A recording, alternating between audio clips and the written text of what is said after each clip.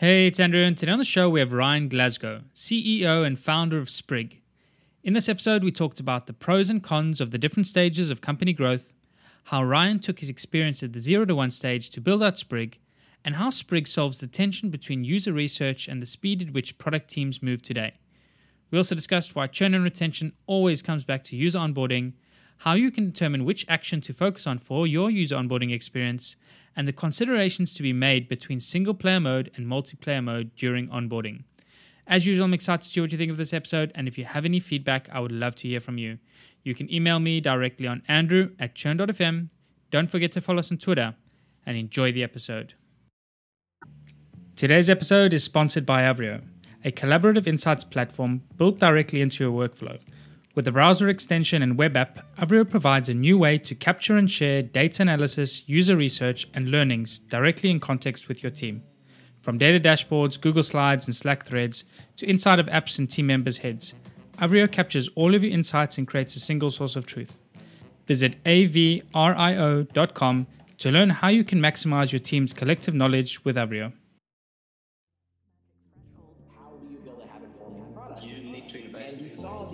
You don't just gun for revenue in the door. This is Churn.fm, the podcast for subscription economy pros. Each week, we hear how the world's fastest growing companies are tackling churn and using retention to fuel their growth. How do you build a habit-forming product? We crossed over that magic threshold to negative churn. You need to invest in customer success. It always comes down to retention and engagement. Completely bootstrapped, profitable, and growing. Strategies, tactics, and ideas brought together to help your business thrive in the subscription economy. I'm your host, Andrew Michael, and here's today's episode. Hey, Ryan, welcome to the show. Hey, thanks for having me, Andrew. It's a pleasure. For the listeners, Ryan is the founder and CEO at Sprig, formerly Userleap, an all-in-one product research platform that allows you to capture in-the-moment insights from actual users with video interviews, concept tests, and microsurveys. Prior to founding Sprig, Ryan started out his career in web development and served as a group product manager at Weebly that was acquired by Square. He was also a founding team member and product manager at Verb that was acquired by Snapchat, and held other product manager and product design roles at Graph Science, Shop Apparel, and Extra Bucks. So my first question for you, Ryan, is what stage of a company's growth do you enjoy the most? You've been through a few acquisitions, seen companies grow from 40 to 400 employees. Where is your sweet spot? That's a great question. Prior to Sprig, and actually Sprig itself, it's always been in that 0 to 1 phase. And so helping companies in many cases write their first lines of code, get their first users, get their first paying customers. That's how it was at Verb, Extra Bucks, Graph Science very early on as well. A company that I was very involved with very early on, Livefyre, that was acquired by Adobe. It was also pre-product, had not launched yet, and really was involved in the first version of that product. And so most of my experience, including with Sprig, has been really that 0 to 1 phase. Weebly was the only standout where it was already a fantastic business that was growing quickly and helped really scale that company to around 50 million accounts when I left. And what is it about, if you had to compare the two, going into Weebly, like scaling versus 0 to 1, which part do you enjoy most? And what would you say is one of the bigger differences between the two? The 0 to 1 phase can be very frustrating. And I've actually almost considered this analogy where you're standing in the middle of a forest and you don't know which way to go. You're lost and every direction looks the same. You can probably talk to a lot of early stage founders and they really have that feeling of there's so many different directions you can go in the early days and there's so many different other products out there. And maybe with Avrio in the early days, building that product or past experiences, you might have sensed 180 degrees and in really any direction could be a viable path. And so the challenge though is also appealing. I unfortunately like really difficult challenges. And so for better, for worse. And so the 0 to 1 has always been the most rewarding for me, really digging out of and finding that path when you're lost in that forest and starting that company. But I'll say the hypergrowth is also the most fun as well. And so that's what stood out about Weebly is that prior to Weebly, I had 4 experiences of 0 to 1 that were just very difficult. We made it out of the woods. We found our path. But I was looking for a break and looking for some more of that rocket ship experience where it's more about hanging on and making sure that you're really just stoking the coals and watching that growth and making sure that everything is up and to the right. Yeah, I see that. I think like when I was trying to think about like why I went ahead and started a new company again, like chatting to my wife and friends and whatever, it is about that challenge I think that you have in front of you of going from that 0 to 1, as you put it. It's like there's a problem out there. Can you figure out a solution to this problem? Can you help people? And like that challenge of trying to figure out, can you meet the needs of the end user and stuff, I think for me is probably the most exciting components. And like you said, there's always like a plethora of different directions you can take things in, and just trying to navigate and figure out which is the best. I also see the analogies of sort of the rocket ship, trying to keep things going on, spending the time at Hotjar. Like we had some extreme rapid growth there, and it was almost like a break for me as well, like joining Hotjar at that point. Just like I needed to recharge, we need to learn a few things as well and improve. So I see that. Talk to us a little bit about Sprig. What was the motivation behind it? Coming off the back of Weebly, how did that experience play into it? And what is the big idea there? Looking at my experience prior to Sprig, it was really focused on picking the right problem space. What's the mission of this company? What problem is this company solving? In many cases, the companies were so early, the product completely changed. The problem space was really the only dimension that remained true. But the second dimension that I know is with all of those experiences, all 5 of those companies were successfully acquired, was really around understanding the customer and putting user research first and really looking at what was working and not working about the product experience and the customer experience and really that customer centricity. And so wanting to, start a company as a founder, I thought about how can I really unpack what was working and not working about those prior 5 experiences, but build a platform for anyone from writing their first lines of code all the way through to publicly traded companies that we work with today and everyone in between, to have that platform where they can deeply understand their customers and really unlock the insights between the people building the products and the people using the products in a more systematic way. Nice. I like that. So really taking your past experience of that 0 to 1, how to get people get there, but then also at the same time, like seeing how that same problem scales throughout as the companies keep growing. You just need to keep learning more and keep evolving. And it's interesting as well, like when I joined Hotjar as well, was like early as about 20 something employees there. And I was amazed by how far like Hotjar had gone, really just on user feedback and interviews and stuff. For a data analytics company, the data analytics wasn't amazing. And it really, I think it speaks to like the early days where this is the key thing, is really just speaking to customers, understanding you should never stop speaking to customers, but even more so in those early days, like you can't really rely on data analytics. It's like not going to give you great information. There's no great signal. So as a tool, user interviews and research in general it's the biggest and best place to start. I think often maybe startups optimize on metrics and analytics too soon and try to make decisions based on them. But really what you need to be doing is speaking to customers. And I like the insight that you came to as well, and like the positioning of Sprig in the sense like moving at the speed of product today, because I think that is one thing, like traditionally, like research itself, it takes time. We spend weeks or months like putting together these elaborate projects to try and deliver insights. Like, where did the positioning come from in this? And talk to us a little bit about the idea behind that, the concept. When I was working at Weebly, we had a fantastic user research team, and they had an appetite to deliver insights faster. But they were really seeing the tools available on the marketplace. The traditional incumbent survey providers like Qualtrics and SurveyMonkey, and a company that size, you wouldn't use something like Typeform. So we'll focus on the companies that are a little bit further along. And they were frustrated by the inability to get the data and analyze the data at the pace of what the product management and design team was looking for. And so you had this really friction where the product management team was starting a new sprint on Monday, and they had questions about mockups or product decisions that they were working on. And they only had a few business days to really resolve and understand and make a decision. And for, I think, any company today with that shift of continuous deployment, you're seeing companies, deploy, I'm sure at Avrio, daily, weekly. Companies at scale like Facebook are deploying every hour and even every minute in many cases.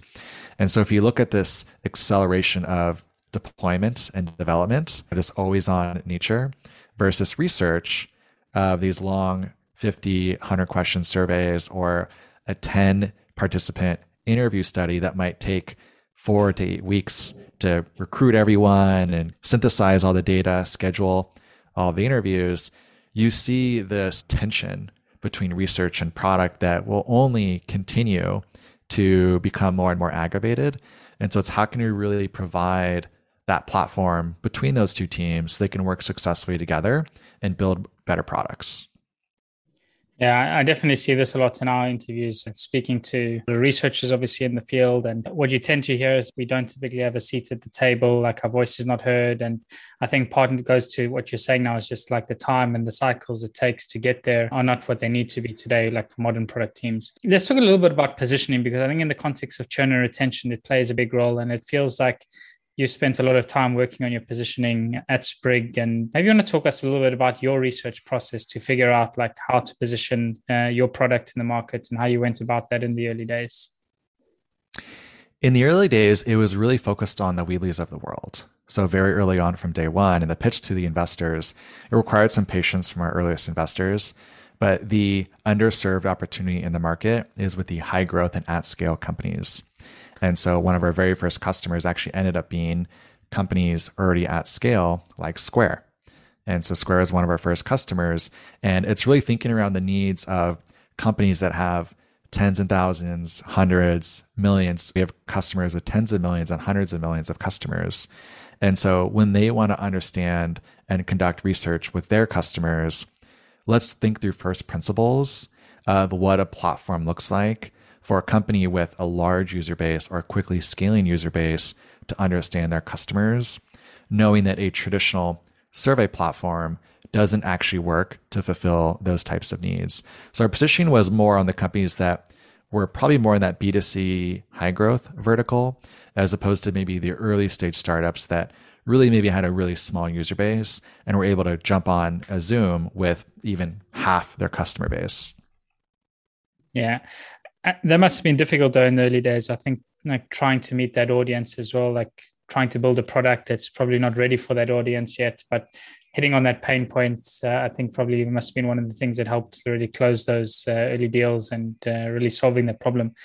How do you see like your research evolving over time? So in the early days, like 0 to 1, you're really just trying to understand like the pain, the problem point, like fast forward to today, like what has changed at Sprig when it comes to your own user research? What are some of the things that you're looking into today? And are there any sort of differences in the practices that you're employing yourselves? As you grow with any company, and I saw this at Weebly, is that corporate strategy and product strategy becomes incredibly important, and really understanding your company's position in the broader landscape becomes really important. So what we saw at Weebly is that Weebly was really the first drag and drop website builder in the broader industry. But as companies emerge in the space, it became more and more important to think through our strategy and how we fit in the market. At Sprig, what we've seen is that we are now moving into companies of all sizes. And we really have to unpack the other vendors in the space for companies of different sizes. But each company, if you want to break them into the categories of make it to t-shirt size companies, small, medium, and large tech companies, they're each going to have unique sets of needs, but they'll also be using different complementary products around Sprig. And so when we think around our positioning and how we fit in the market, it becomes much more layered. And what we've evolved our research thinking is actually conducting research very specifically with maybe a set of small tech companies or medium tech companies or large tech companies, and treating each of those very differently around understanding their needs and whether Sprig is delivering on those. Nice. So focusing on very like specific segments of your user base and really breaking it down by company size. I think obviously at that stage, like there's totally different needs, like you say, when you're a very small business versus where you're an enterprise, and just the different challenges that go through managing a service like Sprig as well can be a challenge. So let's talk a little bit about the context of churn and retention, like your past experience. I'm interested to see one, like how you're thinking about the challenge, obviously coming from some of your past experiences at Verb and Weebly. Is there something that you're thinking about at Sprig today? Is it something like that's top of mind, or how are you seeing it going forward? First of all, I think data is more important than ever. So I think particularly in the behavioral side, at least here at Sprig, we're taking analytics very seriously, investing very heavily. We already have the data warehouse, we already have Mode, and we have all the dashboards across all the different data points and what's working or not working across the business. And in past experiences, I think we maybe added the data too late in the company's journeys. And I think you mentioned Hotjar perhaps added analytics and really robust analytics. You maybe had some different expectations coming in, even at 20 people. So I think the first thing is it is really important 0 to 1 to only focus on qual.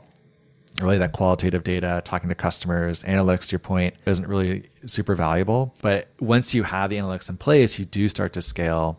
It is really looking at all the different types of customers, and you have to really segment by the jobs to be done. And some customers will have different jobs to be done than others. That could be by market segment, that could be by role, that could be by industry, but really breaking the customers that you have into the dimensions that you see are most distinct on the jobs to be done. And one of the biggest lessons for me around churn and retention has been that all of the churn and retention issues, if you actually want to act on improving churn and retention, it almost always has to be at the onboarding process. And so people always are doing exit surveys. I still recommend an exit survey when someone cancels or someone doesn't come back to a product, but they've already made that decision. And there's actually nothing actionable you can do when someone is canceling or disengaging with the product. That decision was made days, weeks, months, potentially years ago. And so you have to really go upstream to see what's working. And how we approached at Weebly with companies of typically smaller, but many different verticals, yoga studios, churches, education, unpacking the different verticals, looking at what was working or not working in the analytics data, but then looking at the root cause at the very beginning of the journey to understand why that particular segment was churning or disengaging with the product experience. Yeah, for sure. I don't know how many episodes we've done now on the podcast, but I could say by far one of the biggest and most impactful areas is always onboarding. The conversation always gravitates back to that. And I think if you have a problem, the first instinct for people is let's go and see why people are churning, when really what you should be doing is seeing what are making other people successful and how can we make more people successful. So I think the mindset and the shift as well comes from that experience. And you mentioned jobs to be done. I think one of the most popular episodes still to this day was with Basecamp's. He was at Basecamp previously, Ryan Singer, where he spoke to their jobs to be done research methodology. And he, on the show, when I asked him about churn and retention, we don't have a problem with churn and retention. I've never worked at a company where churn was an issue, because we got so deep into our customers' problems, we got so deep into their jobs to be done, and we really were specific and focused on who we were serving, and we understood how we could serve them better, and onboarding and things like that was then made a priority as such. Very interesting you say that. And I agree with you as well. Don't get me wrong, Hotjar, by the time I left, we had a super sophisticated analytics. I was heading up the business intelligence team at the time. And I agree with you, though, it is a stage that makes most sense for it, but still, the earlier you get things set up and you get things right. One of the big trends I'm seeing, and I'm interested to hear your perspective on this as well, is previously most companies split up user research, UX, and data analytics into two different silos. And you have user research going off on one end and doing their research practice, and you have data analytics producing reports and working and receiving requests. More and more, there's companies I'm seeing like Shopify, Spotify, and others where they're employing mixed methods and they're getting data scientists to work directly with user researchers. What is your opinion on this? Is this something you're seeing as well?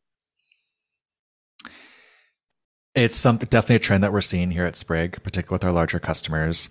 And you always want to figure out how you can take the research data that's in silos and integrate that with the behavioral data and the revenue data and the other types of data.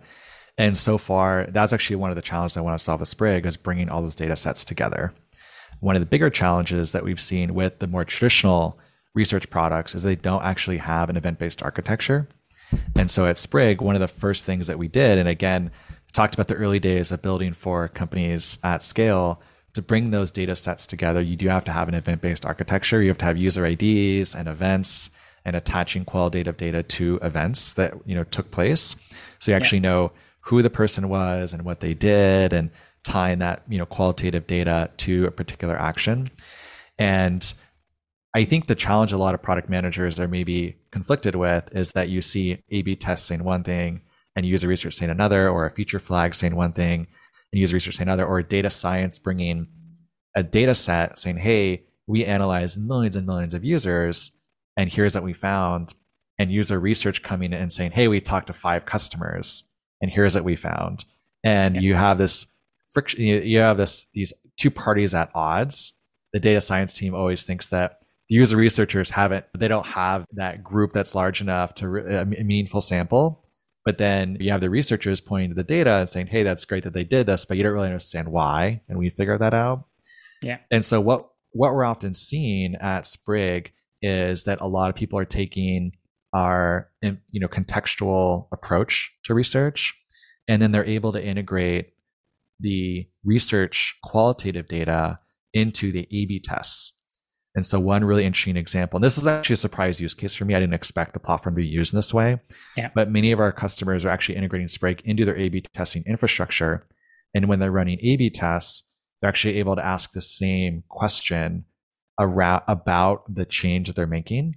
And so if they're looking to improve the design for maybe completing a certain action and they roll out that new redesign, they're able to look at the qualitative data and potentially see a lift from what the users are thinking in that A/B test, but then also have the A/B test conversion data to see, is there a positive business impact, but also a positive user impact?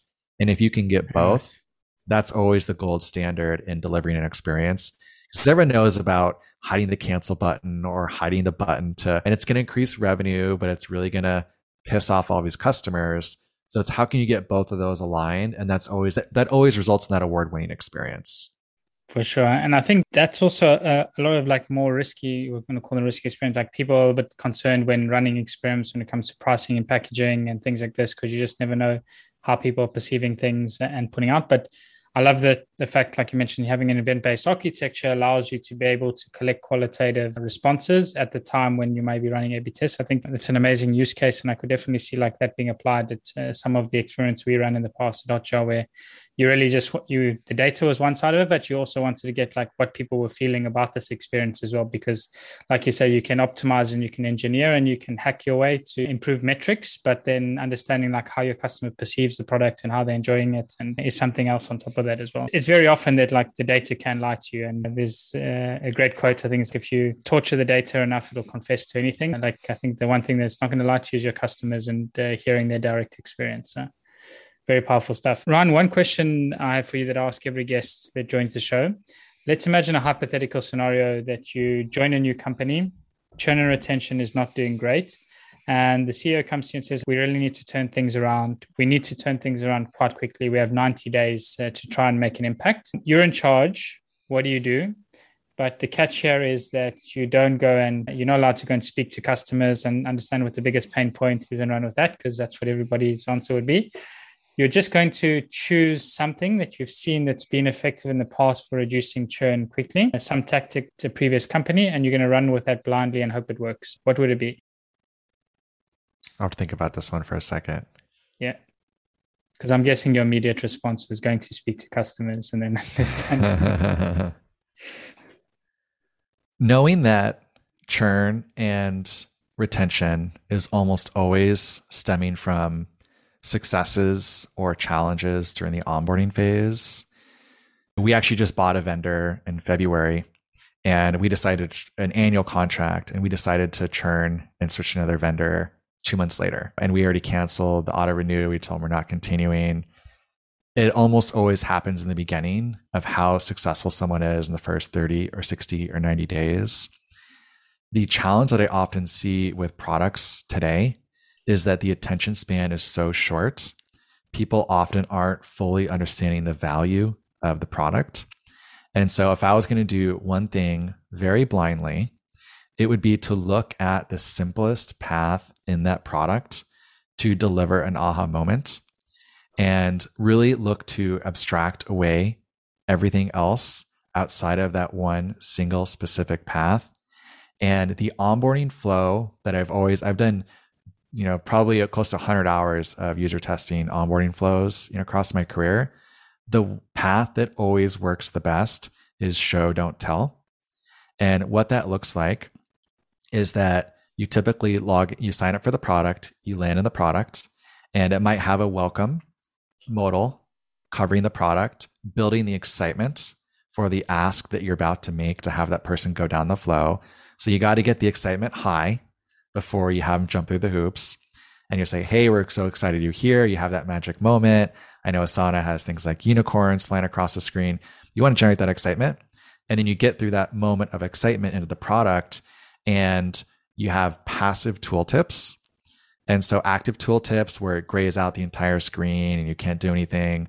People hate those. They'll leave. They'll be frustrated. You never want to force people down certain flows.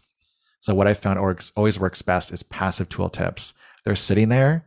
They're telling you what to do. People will go off on their own and get stuck, but they'll know that there was actually a clue pointing on where to go in the product. And so the passive tooltip, you close that modal, that passive tooltip will say, hey, here's where you should go next. And then the person will see that passive tooltip. They'll click into that next step. And those tooltips just sitting there don't go away until someone completes that action. And so this accounts for the people that want to go down the wrong path, but then come back and reset and go down the right path that you're recommending them to go down, and pointing them to that aha moment, whether it's Facebook's 5 friends or Slack, a certain number of messages, but abstracting away and just getting them to the simplest thing that you can do to deliver value. And if you can do that at a high degree, then you downstream, I would expect a significantly lower churn rate and higher engagement rate, because they understand your product's value proposition and you've been able to really successfully communicate with as many people as possible what your product offers to them. Nice. Yeah, I think going back to the original point that you made as well about onboarding being the biggest impact, I think it makes a lot of sense to start here. I also like how you basically just say, like, strip everything out of the way. Like, often people just want to show every like bell and whistle that the product does, every feature, and just focusing on that one key action that can really be powerful. Like, how do you go about understanding what that key action is, like, that you want to be driving your users through? Often products may have 2 or 3. I think in your case, you have 2 or 3 different features like people could lean into. How are you going about setting them up for the right path that you want them to take?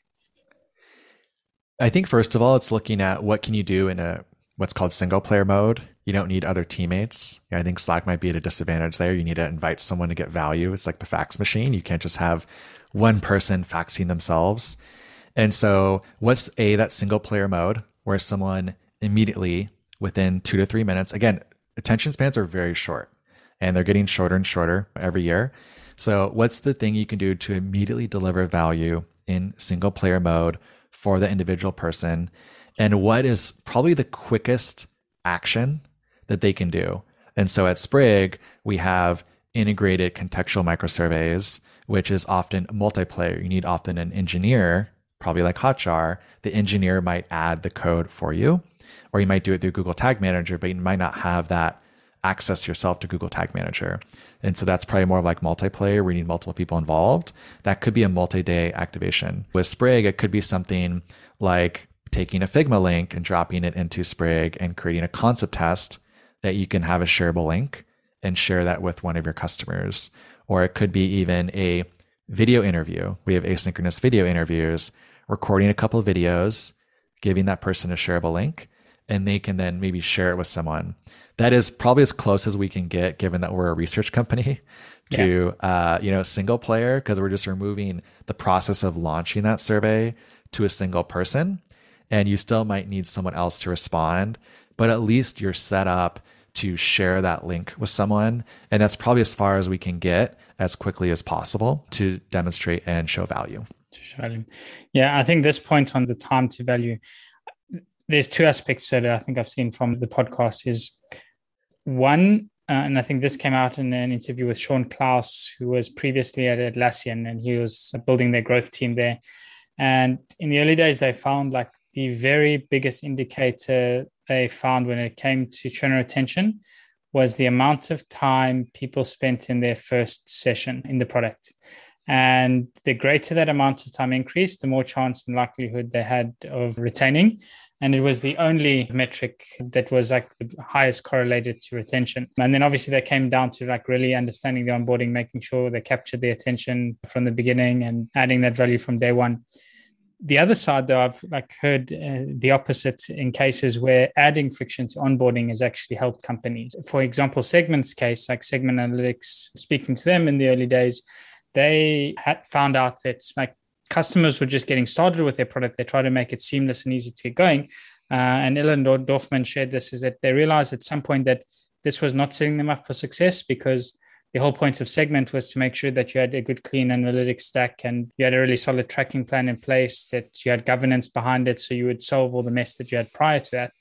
And just allowing people just to get started on their own was allowing them to create that mess. So they actually introduced a step where you needed to go through and work with them and set up a tracking plan before you could get started with the product. And that, on the flip side, really increased retention. So I think this depends on the product as well. At the same point, like you said, that single player mode or multiplayer mode, Segment's not a tool. I think it's a single player mode. You need to have your team, you need to have your engineers. But I really like the point on onboarding focus. Yeah, I'll add as well. I think for Segment, they require multiplayer. There's no single player possibility. Yeah. And so I can certainly see how they need to set up that multiplayer, situation for success, which probably means a call and looking at the data and mapping things out, knowing that one person, they sell primarily to marketers, cannot be successful on there. I think too, the challenge for the other example you mentioned is that whether it's causation or correlation on time spent in that first session and someone being engaged in the future, because I would say that, of course, someone spending more time is going to be more likely to stay with the product. But generally, you want to look for that causal metric and something that maybe is less correlative and as more really that driver around future. Last question then I have for you today is, what's one thing that you today about churn and retention that you wish you knew when you got started with your career? Yeah, I definitely covered the main one, which is just looking really far up the funnel to the very beginning, the sign up flow, the onboarding process. I think the other one is people they signed up for a reason. And I think a lot of people like to hide behind analytics data and just make guesses, maybe watch screen recordings of people and try to make guesses. But if you think around the jobs to be done concept, you hire a product for a reason. And that reason is serving a purpose in your life. And you provided your email and you set a password and you went through that sign up flow because you wanted a better version of yourself or your company or whatever you're looking to achieve. And I think a lot of product managers and designers miss the mark, is that you have to really just ask those people, what were you hoping to achieve with that product? And why did that product fall short? Because they'll tell you, because they are there for a reason. They're using the product for a reason. They wanted something out of the product and the product didn't deliver. It fell short for a particular reason. Or maybe there's something externally that caused them to disengage and churn and not come back. But people are far more invested in the success of your product than I think many product managers realize. And so I've learned to really involve them in the success of the product and in the business, and understanding that they want that product to succeed. They want it to deliver on their jobs to be done. They want that better version of themselves or that company that they're working at to, grow a little bit further and grow a little bit faster. And so just don't be afraid to, whether it's with Sprig or with other tools, just to reach out and talk to them, because they signed up for a reason. And I think the more that you really realize that, I think the better you're off. Yeah, I can 100% agree with that. And this literally happened this week, where a team member was helping somebody out on Intercom with a support request. And we're also busy doing our own user research at the moment for something new we're looking to introduce. And I sent a message why not ask them to participate in the research? And the response was, lol, they just complained about a bug. I was like, yeah, but ask anyway. And then the response came back the next day. She didn't respond that day, but the next day the response, yeah, I'd absolutely love that. Please send it to me when you want. So you'd be surprised how much people actually want you to succeed in their lives, especially like you say, if they've come to you for a reason, they're trying to solve this problem and you're presenting and you're trying to help in that endeavor. I think people are a lot more willing to help than you think. Ryan, it's been a pleasure chatting to you today. So is there any sort of final thoughts you want to leave the listeners with? Anything they should be aware of, or how can they keep up to speed with your work? Definitely check out sprig.com. And so we have a really generous free plan at this stage. We're really just looking to get folks set up, conducting more research. We offer asynchronous research with video interviews, concept tests, and also contextual microsurveys right within your product experience or over email. So sign up, create your account. We have a very generous help chat as well, so you can ask questions and get those all sorted out. So love to see everyone create an account and run some research with Sprig and hear what is working or not working with your customers. And also really excited to partner with Avrio as well and really get the Sprig data into Avrio and be a partner with you as well, and just make sure that people can look at Sprig data along with all their other behavioral revenue data, all the other insights that are being gathered across other research vendors as well. And so excited to be a part of your journey and grow that research space and grow that understanding of customers together. Very nice one. Yeah, thanks so much for that. And we'll definitely make sure, if you're listening, there'll be in the show notes links to Sprig and other resources we mentioned today on the show. So thanks so much for joining, and I wish you best of luck now going forward. Thank you, Andrew. Thanks.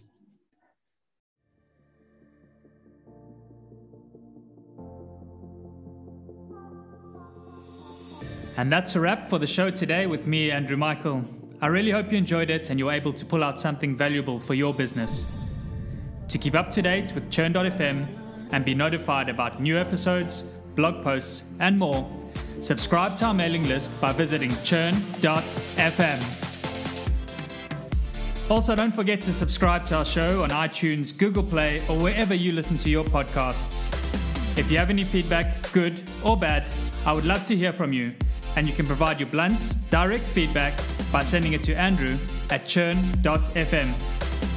Lastly, but most importantly, if you enjoyed this episode, please share it and leave a review, as it really helps get the word out and grow the community.